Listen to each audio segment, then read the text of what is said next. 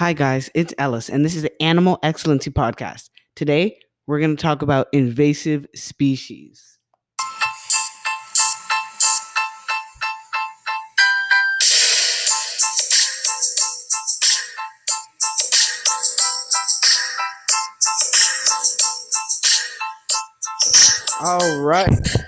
All right. Let's learn about what an invasive species is to start off. An invasive species is an organism, plant or animal, or fungi that is from another region of the world that doesn't belong in their new environment. There are many ways that an invasive species gets to these foreign areas. Most of the time, invasive species are introduced to a new region accidentally, and most of the time, it's our fault. That's right, our fault. People are responsible for introducing invasive species through means of large ocean going ships, wood, shipping crates, and the releases of aquaculture species, aquarium species, or bait, and many other ways.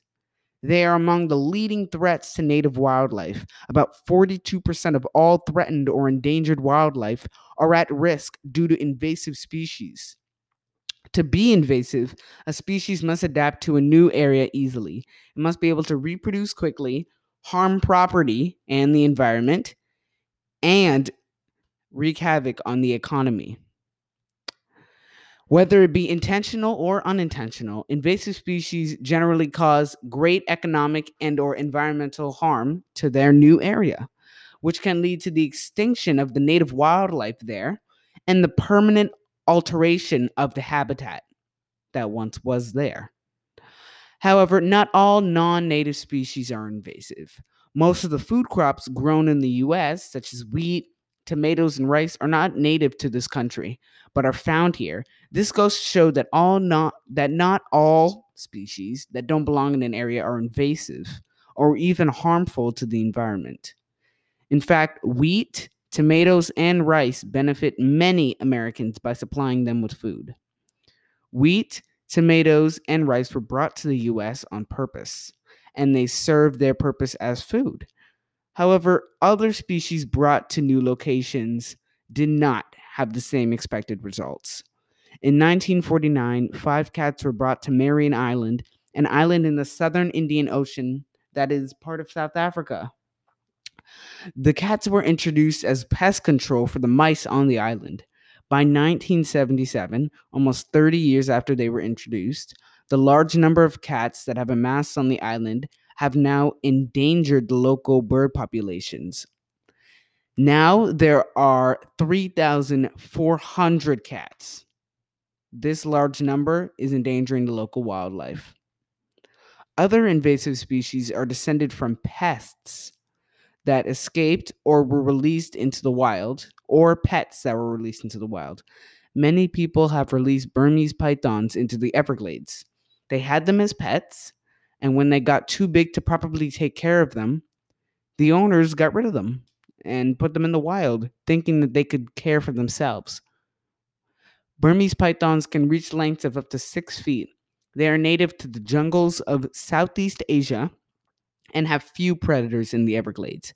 The lack of predation of the Burmese python is resulting in the declines of many native prey species, such as bobcats, rabbits, opossums, and raccoons. As the python population grows, the large amount of food these snakes require um, cannot be sustained by the prey populations, and the prey populations are crashing. The reason invasive species do so well in their new environment is because they outcompete native species for food and or shelter. Most of the time, invasive species destroy habitat, endangering the native wildlife. With so many invasive species and their many horrible effects, it may feel overwhelming. Beating invasive species is not an easy task. In Maryland, large semi-aquatic rodents known as nutrias were invading Blackwater National Wildlife Refuge. Hunters worked with the government and used GPS, they set traps, and were even armed with guns to take out all of these rodent invaders. Even with all of their technology and planning, it took a full 2 years to eradicate all of the nutria from the National Wildlife Refuge.